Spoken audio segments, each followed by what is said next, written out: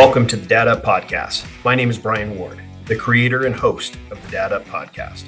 I am a coach, Marine Corps veteran, speaker, husband, and you guessed it, a dad.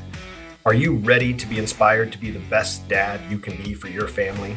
This show will provide you with the tips, tools, and strategies to do just that. Are you a dad just going through the motions? Or are you looking to really elevate your dad game to the next level? Truth is, it is a blessing to be a dad. This is a responsibility we must take seriously. In the end, how do you want to be remembered? I hope you want to be remembered as a phenomenal dad. Your legacy starts in the home, not outside the home. If you're really ready to elevate your dad game, then make sure you bang that subscribe button so you don't miss a single episode. Now, let's get started. Dad Up.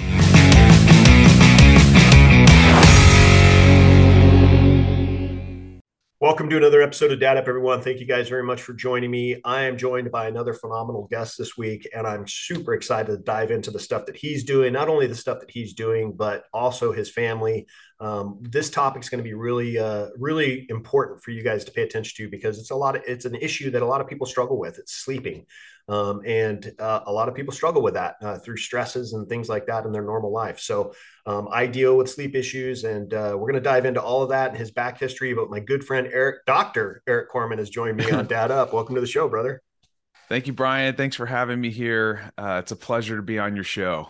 Awesome. I'm really excited for this conversation because, as you know, before we started recording, I told you that I deal with these sleep episodes, and I think a lot of mine's just stress and anxiety and stuff. I just wake up with a lot of freaking things on my mind, and I could wake up at 1:30 in the morning, and I'm up for the rest of the day. I'm just wide awake. It's crazy. So, anyways, for my listeners who may not know who you are, let's dive into your back history because I know you've got a lot of experience in dealing with sports and all that other stuff. So I want you to talk a little bit about yourself, let them know who you are. And then obviously this is a dad podcast, so I want to know about your kids as well.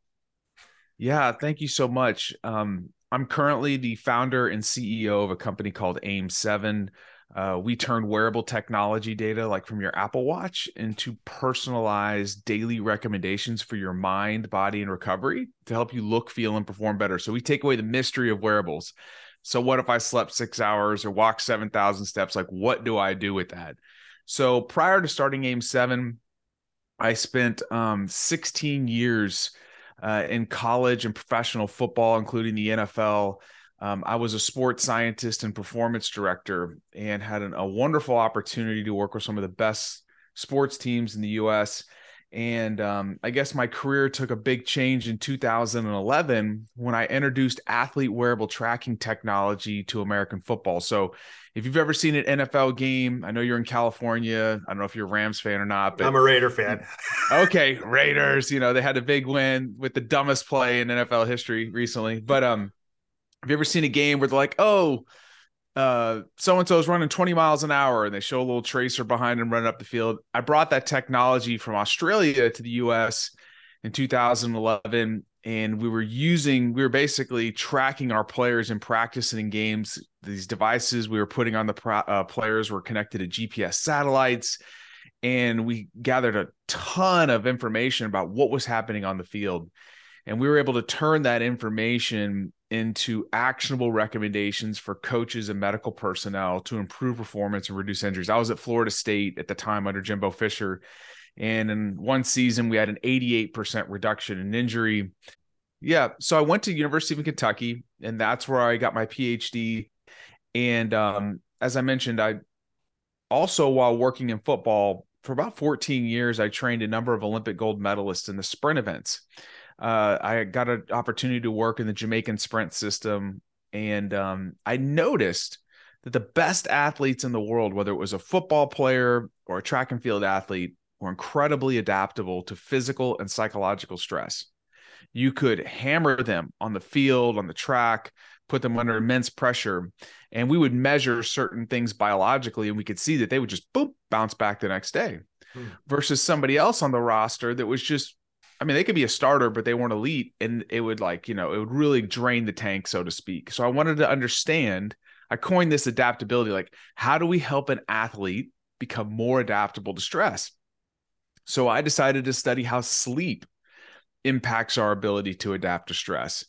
And it opened up a whole world of things for me. And that's really kind of when I went down this rabbit hole of how do we build this capacity to adapt to more stress, not just for athletes, but for you and me, because we're taking on stress from work, stress from family, all different, you can't manage stress. That's a fallacy. Life comes at you, but what you can do is you can change how you perceive it, and you can build what I say is a bigger gas tank so you can take on more stress with less cost.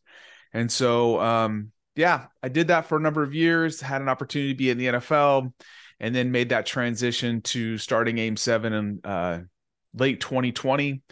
And we just closed a seed round of financing that was just announced, and this app's going to be rolling out here in about 4 to 6 weeks. So it's been a crazy 2 years since leaving sports. Now I'm the head coach. Never been a head coach before, but I'm a head coach, so to speak. Learning a lot. In regards to my family, I've been married for almost 14 years in January. My wife, her name is Haley. She's a physical therapist. And I actually met her when I was at Mississippi State. She was a softball player there. We have 3 boys. They're 10, 7, and 2 years old. And we live in Houston, Texas. Oh, awesome. Well, very cool. Well, that's awesome. I've never been to Houston, but I've been to Texas a few times, and always loved it there. The summers are a little hot, but always loved it there. Oh my goodness. It's torture. Well, let's talk a little bit about your experiences in the NFL, because and sports in general, because players, especially professional athletes, they are under enormous amounts of stress and pressure, not only trying to keep their bodies healthy, especially football players trying to keep their bodies healthy, but also they're taking tremendous amounts of impact on their bodies. When it comes to sleeping, what was your recommendation with sleeping and these pro athletes? Yeah, so sleep is our number one way that our body restores itself. It is our number one recovery mechanism. And it is what enables us to grow, adapt, and thrive. Without sleep, it's one of the 3 things that if you don't have it, you're going to die. You don't eat food, eventually you'll die. You don't drink water, eventually die. You don't sleep, eventually your body kind of erodes. And so there's a couple of things I think it's really important to understand about what's happening when we sleep. And then there's ways that we can set up the conditions for restful and fulfilling sleep. But one of the things that's happening when you sleep at night is that your brain is literally detoxifying itself. And this is something that we've learned in the past 10 to 11 years, and it's uncovering a lot of the mystery behind sleep. So, when you have a great night of sleep, you wake up and you feel really rejuvenated. And then you get a terrible night's sleep and you're like kind of got brain fog and you just feel like crap. Well, the reason is literally your brain doesn't have what's called a lymphatic system, which the rest of your body uses to clear waste. It has this thing called a glymphatic system. And when you sleep, these channels open up. Okay. And then metabolic waste products from your brain, like amyloid beta, which is associated with Alzheimer's disease and neurodegeneration, is flushed out. What we are finding is when you do not get enough sleep, that your brain is literally, your brain is clogged up, and it's actually accelerating the process of neurodegeneration. So your brain needs you to sleep. Another thing that happens when you sleep is that restoration of your tissues occur. So hormones like growth hormone increase when you go to bed, especially in the early part of sleep. And growth hormone is a hormone released from your pituitary gland that is used for tissue regeneration. Also, later at night, testosterone is released. As a matter of fact, most of our testosterone as men is released during the later parts of sleep. And fragmented sleep or sleep apnea can dramatically reduce your testosterone level. So if anybody out there's got low T and they're thinking about TRT, try to solve sleep first. Any good doc is going to take a look at that first. And then the third thing is memory and learning. So what happens during the day is, I don't want to get too complicated, but I want you to really understand the linkage here. If if you want to be a high performer, you want to be excellent at anything, you have to deliberately engage in stress. If you want to physically change your body as an athlete, what do? You engage in the stress of training. If you want to learn a new skill, you have to deliberately engage in the stress of learning, right? What happens when you're trying to learn a new skill or engaging in something difficult, that your brain has the ability to rewire itself. It's called neuroplasticity. It can literally change itself in response to experience. You get a sense of agitation. You ever sat down to like study something that's new and hard and you got, oh, it kind of sucks. Like this is difficult. That's your body increasing adrenaline. What also happens at the same time is these neuromodulators go in your brain and they mark like a little flag the neurons that were used when you were learning that material. And then when you sleep at night, your brain actually strengthens those connections. And it selectively weakens others. So the use it or lose it thing kind of really exists. So the three big things that happen when you sleep is you have brain detoxification, tissue restoration, memory and learning consolidation. Those are like three huge big bucket items. So now you can see why, as an athlete, it's really important that you get your rest. If you want to heal your body, you need to get your sleep. If you want to, if you want to take care of your brain health, you need to get your sleep. If you want to if you want to take all the struggle and hard work that you're doing in the film room, in the playbook, then a practice on the field, and you want to cement that into long-term memory, you need to get your sleep. The next question I always get is, well, great. How do I get better sleep? That's the one of the things that frustrates me about these wearables is like, it shows you you're sleeping bad and you're like, well, okay, what do I do now? And you mentioned stress earlier. The number one thing that you can do to set your body up for great sleep is related to the first thing that you do in the morning. And that is your relationship to sunlight. So there's something called the circadian clock. We have this 24-hour rhythm, right, that our body operates on, a light-dark cycle. And our circadian clock is trained or entrained by several things, but the strongest one is light, okay?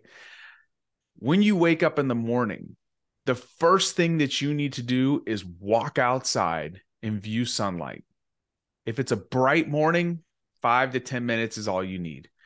If it's overcast and cloudy like it is kind of this time of year, you probably need to get chunks of time up to 15 to 20 minutes in total before 10 a.m. And here's why. Light comes into your eyes and it sends a signal to this thing that sits up on the top of the roof of your mouth. It's called the circadian pacemaker, the suprachiasmatic nucleus. This thing then sends a signal to every cell in your body that it's time to be alert and awake by increasing something called cortisol, the stress hormone. You've ever heard of that? It's not a bad thing. You want a huge spike in cortisol in the morning. It's going to make you feel alert and energized. And then it also increases body temperature.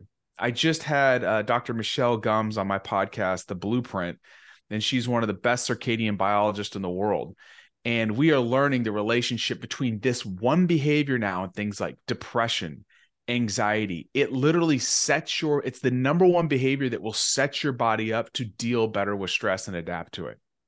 So you want to go view that sunlight because it's going to increase cortisol, increase body temperature. It's going to say, hey, Brian, it's time to be awake. But this is the other thing that it does.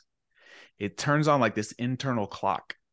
And it says 12 to 15 hours later, increase the sleepy hormone melatonin, which is going to make you sleepy when you go to bed at night. Our bodies were not designed to be indoors all day long.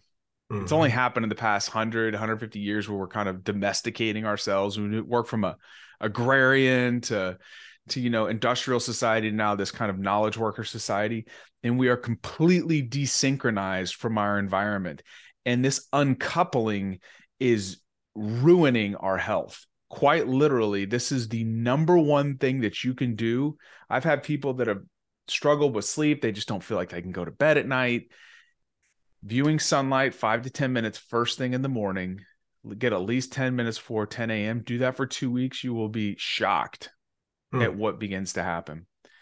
There's a couple other things, but I want to kind of see where you're at with this. Does this make sense? Yeah, no, absolutely. I didn't know that about sunlight. I had no clue. I've heard people that say, you want to get feel rejuvenated, take a cold shower or splash cold water on your face, that kind of thing to kind of shock your system. I've heard that kind of stuff, but nothing about sunlight. So that's interesting. But I want to ask you this because you're talking about sleep and we need to get the right amount of sleep and we need it. Yeah. Okay, great, doc. So what's the right amount of sleep? Is it 4 hours? Is it 6 hours? Is it 8 hours? I'm sure you get that question a lot too. Yeah. 7 to 9. There is no, if you're sitting here going, oh, I'm fine on, 6 hours a night. I'm telling you right now, you are not.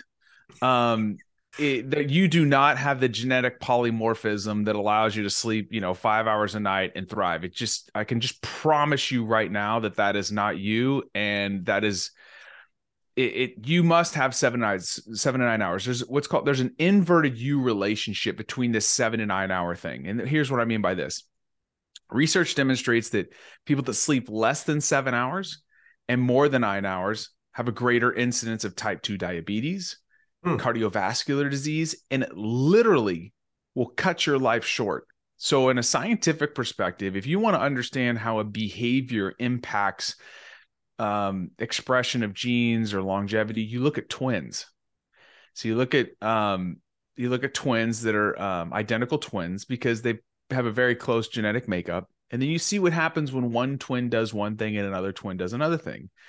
And there was a 20-year study of over 21,000 twin pairs. And they found that the twin that slept less than 7 hours a night had an increased risk of all-cause mortality by 24%.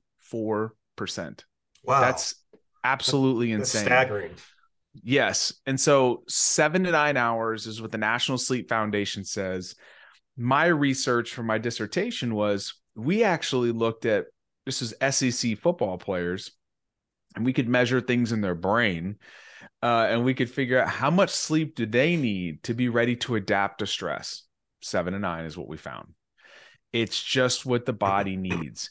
And most of us overestimate how much sleep that we get by about 30 minutes. So if you want to get 7, you need to be in bed for at least 7.5. Okay.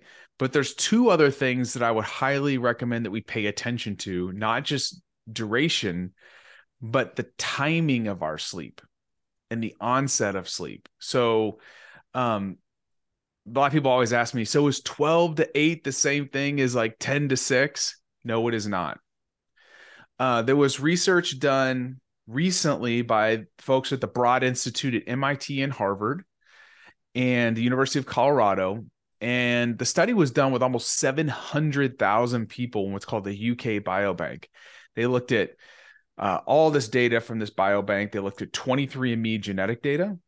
They also used questionnaires and activity trackers. So they had a very rich data set. Here's what they found. Shifting your onset time of sleep back 1 hour. So let's say you go to bed at midnight and you shifted it back to 11, resulted in a 23% reduction in major depression. Huh. Shifting it back 2 hours was almost a 40% reduction. Now, this effect is more pronounced if you're going to bed after midnight. So the ideal time you should be in bed is, definitely before midnight. 10 to 11 is the most ideal duration of time. And you know what they found that this all went back to? People that went to bed earlier, woke up earlier, and they viewed more sunlight. Because that signal is what sets off this cascade of all these events. You're going to feel better. You're going to have more energy. It's going to impact your mood, your metabolism, and it's going to set off that internal clock to go to sleep later at night. And the last thing I would say is consistency. So there's this phenomenon called social jet lag. If you've ever had jet lag before, it's terrible. Like I flew to Australia and then I come back and you're just like, oh my gosh, this is the worst, or you go 3 time zones or whatever. When you have one sleep routine during the week and then another on the weekends, which happens with a lot of people, right? Like maybe they're in bed at 11, they're getting up at 6 during the week, and then Friday night, Saturday night, they're going to sleep in late. This desynchronization of your sleep schedule leads to a lot of things like weight gain, depression, increases cardiometabolic risk. So you want to keep a very consistent sleep routine. You want to have as close to like a 1 hour bandwidth is okay, but you don't want to be sleeping until 9 on Saturday when you usually sleep into 6. So let's make this really simple for folks. Well, I think you're gonna upset folks because they're so used to sleeping in on the weekend. It's like, oh, it's the weekend, I get to sleep in tomorrow. Yeah, you can't do that anymore. Well, if you're sleeping enough, if you're consistently getting enough sleep, you won't feel the need to sleep in. Does that make sense? Yeah. And really, you'll be waking up at around within 30 to 45 minutes of when you normally do. So on a weekend, if I'm doing it right and I'm not, look, you need to live life. You need to go out and have dinner. You need to have a Netflix binge. You know what I'm saying? But 90% of the time, if you stick to these basic habits, your metabolic health is going to improve. Your risk of all-cause mortality is going to decrease. You're going to have a better mood. You're going to be a better dad. You're not going to be emotionally reactive. You're going to be able to respond to stress and not react to it, which is when we typically get ourselves in trouble, right? As parents, we react to situations instead of like responding in a thoughtful way, which I'm very guilty of. I'm preaching to the choir here. But we all want to set ourselves up. We want to create the conditions to be the best dad possible. If you take the lead on this with yourself and your spouse and even your kids, like in the mornings, we get our kids outside. My little 2-year-old loves to come outside with me in the morning, just stand on the porch. My wife and I will stand out there and just look at the sun. And it's I've helped hundreds of people with this. They've turned it into a family ritual, give their kids a hug and they just kind of spend some time out there. It will wake everybody up, because think about what happens to kids too. They're in the house, they hop in the car, they go to school. They don't see the sun. And by the way, looking through a window is 50 times less effective. You literally have to get out of your car and look at the sun. Wow. Now, don't burn your eyes, but you know what I'm saying. Get the point. Yes. Yeah. Get in. Wow. Okay. Gosh, it's such great information. I appreciate it. I want to ask you this though, as parents, parents struggle with sleep, between their work environment, their stresses that they deal with bills and all that kind of stuff. And then they got to run little Johnny and little Susan to their practices or games or whatnot. And so they're constantly going. And, as parents may struggle with falling asleep at night, they may struggle with, because they're so amped up. What do you think are some ways that may help parents to fall asleep easier? Yeah. So number one, view morning sunlight. Okay. If you've listened to anything I say today, get yourself 10 minutes in the morning. Next thing is you got to set up your relationship at night with light correctly. So think about this. If light is an alerting signal in the morning, what do you think it is in the evening? Right. So start dimming the lights in your house, especially overhead lights. Okay. Number two is you want to make sure, you kind of have a pre-sleep routine. So caffeine, make sure to cut it off by 2 p.m. Oh, really? Yeah. That early? Oh, yeah. Because the half-life of caffeine is 6 hours, which means, like, let's say nobody drinks 1 cup of coffee. The average mug is, let's say, 2 cups of coffee, right? So let's say 200 milligrams of caffeine. At 8 o'clock, you have 100 milligrams still in your system. So, because that's the half-life. So you're still getting this, there's just something called the autonomic nervous system. You're still cranked up that sympathetic nervous system to be aroused and awake and alert, right? So you want to cut that off as early as you possibly can. And if you're viewing sunlight in the morning, you start getting these routines in place, you'll feel like you don't need as much caffeine. So number one is cut your caffeine off by 2 p.m. Number two, I would say that you don't want to be drinking fluid, especially as you age, within about an hour of bedtime. For some of you, maybe 90 minutes, because what's going to happen? You're going to wake up and you're going to pee, right?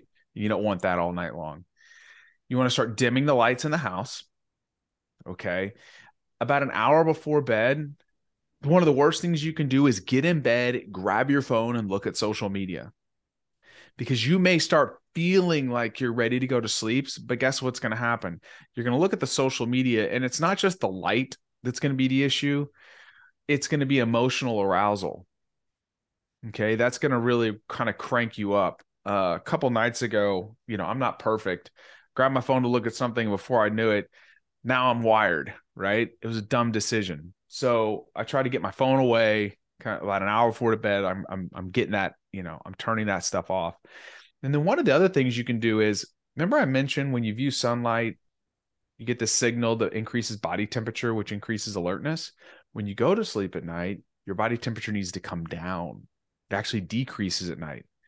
So if you take a hot shower or a hot bath, the reaction of the body to that is to try to cool itself faster.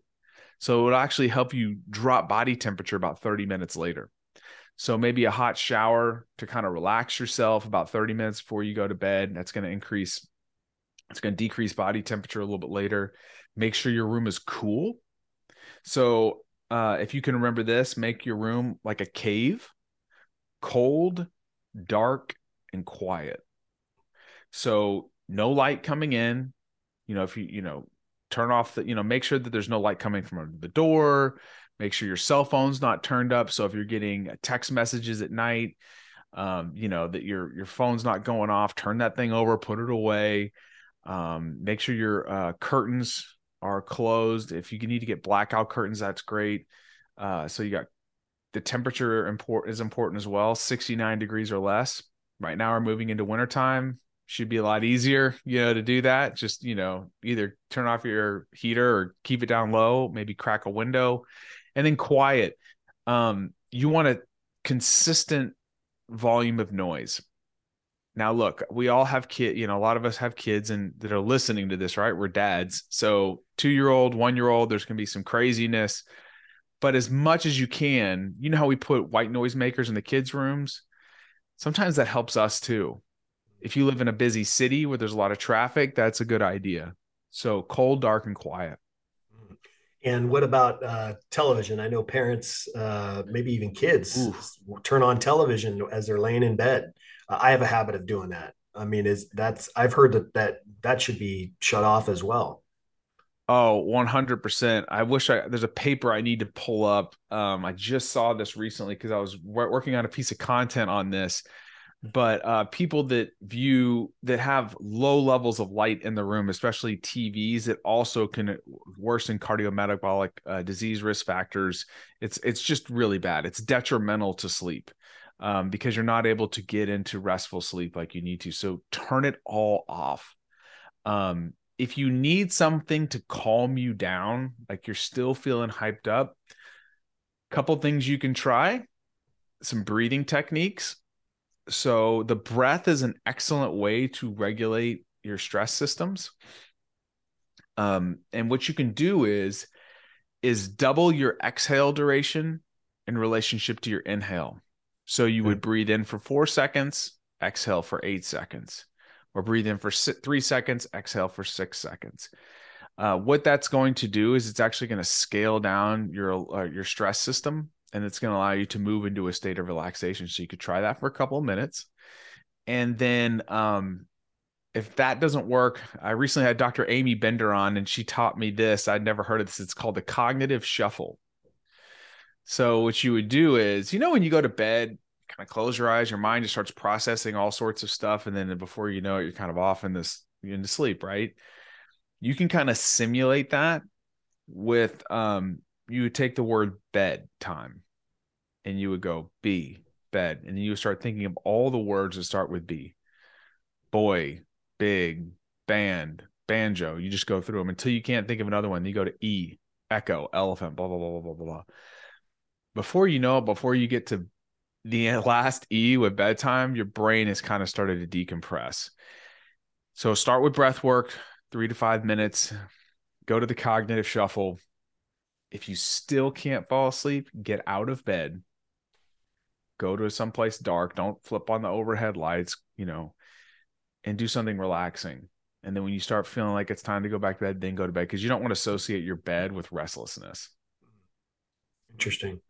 Yeah. One of the things that I heard just recently, and I thought it would have the opposite effect, but I heard that counting backwards by three from starting from 300. And I thought, okay, that would take a while. So you're going to be laying there. But my first thought was, well, a lot of people aren't used to counting backwards by three, especially starting at 300. So I would think that that's going to activate my brain to get me to think more. And I would just think it would have the opposite effect of making me sleep. But I heard somebody, and I don't remember who it was, I heard somebody say that that's a good technique. I've never tried it, but things that are distracting that kind of get your mind off the fact that I'm trying to fall asleep. The best nights are when you just kind of hit the pillow and your brain's off in Wonderland. And so you want to kind of foster that environment of moving into a state of relaxation and kind of letting your thoughts just drift off. Yeah. All right. So now we're going to talk about, other than sunlight, waking up in the morning, because one of the struggles that parents face probably pretty regularly, if not every day, especially through the school years, um, getting my kids out of bed. It's just one of the biggest struggles that parents face, getting my kids Yeah. up because they just want to continue to sleep. What tips, advice would you give to parents that have trouble getting their kids out of bed in the morning? Same thing that you would do. God created us all very similar, right? It's one design. That's the beautiful thing about it, right? It's not like I'm a car and he's a motor. It's all the same thing. We have the same engine, the same nervous system, the same physiology. And yes, some of our kids, I have my middle son, he pops out of bed and he is like ready to go, right? Our oldest son, that is not the case. And so we found, number one, he has to get to bed on time. They both fall asleep really quick. And if you create an environment of safety for your children, I think you find that they will fall asleep faster. I think I listened to one of your shows with John Gordon, and John was talking about having this talk at the end of the day about success. What was the thing that you did well? There's an excellent episode, by the way. Thank you. And I think that sets our kids up for a peaceful night of sleep. For us, we read the Bible. I talk about the things that went well, their wins of the day. I try to hug them, sometimes I lay with them and we talk, and then those kids are out. But making sure that they're getting to bed on time, which kids need more than 7 to 9 hours. They're more in the 9 to 10 hour range. And so that's a whole nother issue with school starting way early in the morning. It's just detrimental. So getting your kids to bed on time, when they get up, making sure that they're also trying to get some sunlight. And so there's different ways to do this. And I know people are always like, well, it's cold outside right now. Okay, put on a jacket. You can take, as a parent, you can take anything and make it fun. You can turn it into our thing. This is what we do. Maybe tell them about why God created the sun. The sun is what helps us. You know what I'm saying? Whatever. It's a big ball of fire. It's a lot of energy. It's going to help you with energy. You can think of some crazy stuff. Get them anchoring their circadian clock. And then you got to create the conditions in the environment for them to fall asleep. So around 8 o'clock, start dimming the lights in the house. We don't watch TV during the week with the kids. We don't really watch TV. We don't have time. But we try to limit that to the weekend, most of the screen time, if they're, but get them off of that stuff. Something else that can disrupt sleep, I didn't bring this up earlier, is eating really late. If you wear a wearable device, you'll notice for a lot of people, I'd say 60 to 70% of people, if you eat late, your heart rate's going to be elevated. With something called heart rate variability, which is a measure of how your body's adapting to stress, is going to lower, which is not good. Because your body's now food is a stress. The body has to deal with it. And so it's better to eat earlier. I try to have my last meal no later than 5:30 or 6. And we do jujitsu as a family. And the only time for us to do jujitsu is at night. I don't eat after that because I'll be up. I've just noticed, I look at this stuff all the time. It's what I do for a living. And if I eat late, it wrecks my sleep and my recovery is terrible. All right. Well, I mean, those are all great points and something that parents need to try to incorporate. I know it can be tough, but you mentioned wearable devices, and I Mhm. know there are several out there that you can buy that you can sleep with to kind of give you a guidance of how your sleep has how your sleep went through the night, whether you're Mhm. in that deep sleep or um, so I'm curious though on those wearable devices, how accurate are they? Because I've always thought about that. Oh, I can't imagine wearing something while I'm trying to sleep. Like I take my watch off, all that kind of stuff. But how accurate are those wearable devices? it's a wonderful question. Um, Not accurate from the standpoint of sleep stages. When it says deep and REM and all that kind of stuff, the research is pretty clear that it's not accurate. The only way that you can accurately assess that is through something called polysomnography. It's like where they put that thing on your head. It's got all the probes, and it's just now with artificial intelligence. Apple just released all. They have the money, but I haven't seen the papers yet. So the research that's out right now says this stuff is not accurate. What is accurate is duration. There's something called actigraphy. There's an accelerometer that goes in these devices. And they can tell by movement of your limb when you fell asleep, roughly within a 15 to 20-minute range, and when you woke up. That stuff is accurate. Heart rate during your sleep, very accurate. Measuring heart rate variability. So the Apple Watch is a wonderful device. Problem with it is the battery dies. People don't charge it. They usually at night is when they charge it. But that's a really important thing to get. So I tell people to wake up in the morning and charge their Apple Watch. The Aura device is really good. It's a ring. So I have a wearable company, so I'm wearing an Aura and I have an Apple Watch. And the Aura people love because it's what I use for my wedding band. It looks good. It measures all these different biological things. So sleep, resting heart rate, O2 sat, all this, all the biometrics that I want. But then again, at the end of the day, what do you do with it? It's just data. And I Right, think everybody knows, like, you're a coach, data without insight is completely useless. right. So you have to know how to go, okay, this is what it is. Now, what do I need to do to level up? What are what tools do I need? What habits should I be focusing on so I can move the needle? Um, but yeah, there's a massive opportunity for that. Do you think that because I've seen the Aura before? Do you think that's I thought about that with kids. Do you think, I mean, that would be a great tool for parents to use if their kids wore that, while they slept, while they were sleeping, especially kind of gauge how their child's doing throughout the night. You could, I've never thought about it. You know, there's things that you can put in the bed or underneath the mattress where you can measure those things. I'm typically not concerned about it. Like I know you open the door 20 minutes after they go to bed, and if most kids are sound asleep, Mm-hmm. it's just the duration of time that they're getting. So I really like people to focus on how are you creating the conditions for restful and fulfilling sleep. If you do the basic things to create the conditions for it, it's going to happen. It's kind of like winning. You want to focus on the process and not the outcome. Process related goals usually lead to outcome results. And so, what we want to do is create the conditions for it. How do we create the conditions for it? Well, we view sunlight. We make sure we're, making our house darker as the day goes on. We're shutting off the phones and the screens about an hour before we go to bed. Our room is cold, dark, and quiet like a cave. All those things. And I will make this note really quick for parents. Melatonin is not something you want to be giving your kids. Hmm. It actually delays the onset of puberty. Oh, interesting.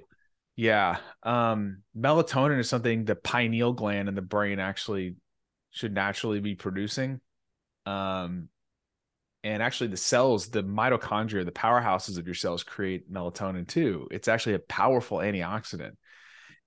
Getting sun in your eyes helps with melatonin production. Getting sun on your skin helps with melatonin production in those mitochondria. So, if you want to use it yourself, I don't recommend being reliant upon it. But there are some times in life where you're super stressed or things happen or you move time zone. And I think it's appropriate to use it those times, but it's not something I would recommend consistently using on a daily basis. Hmm.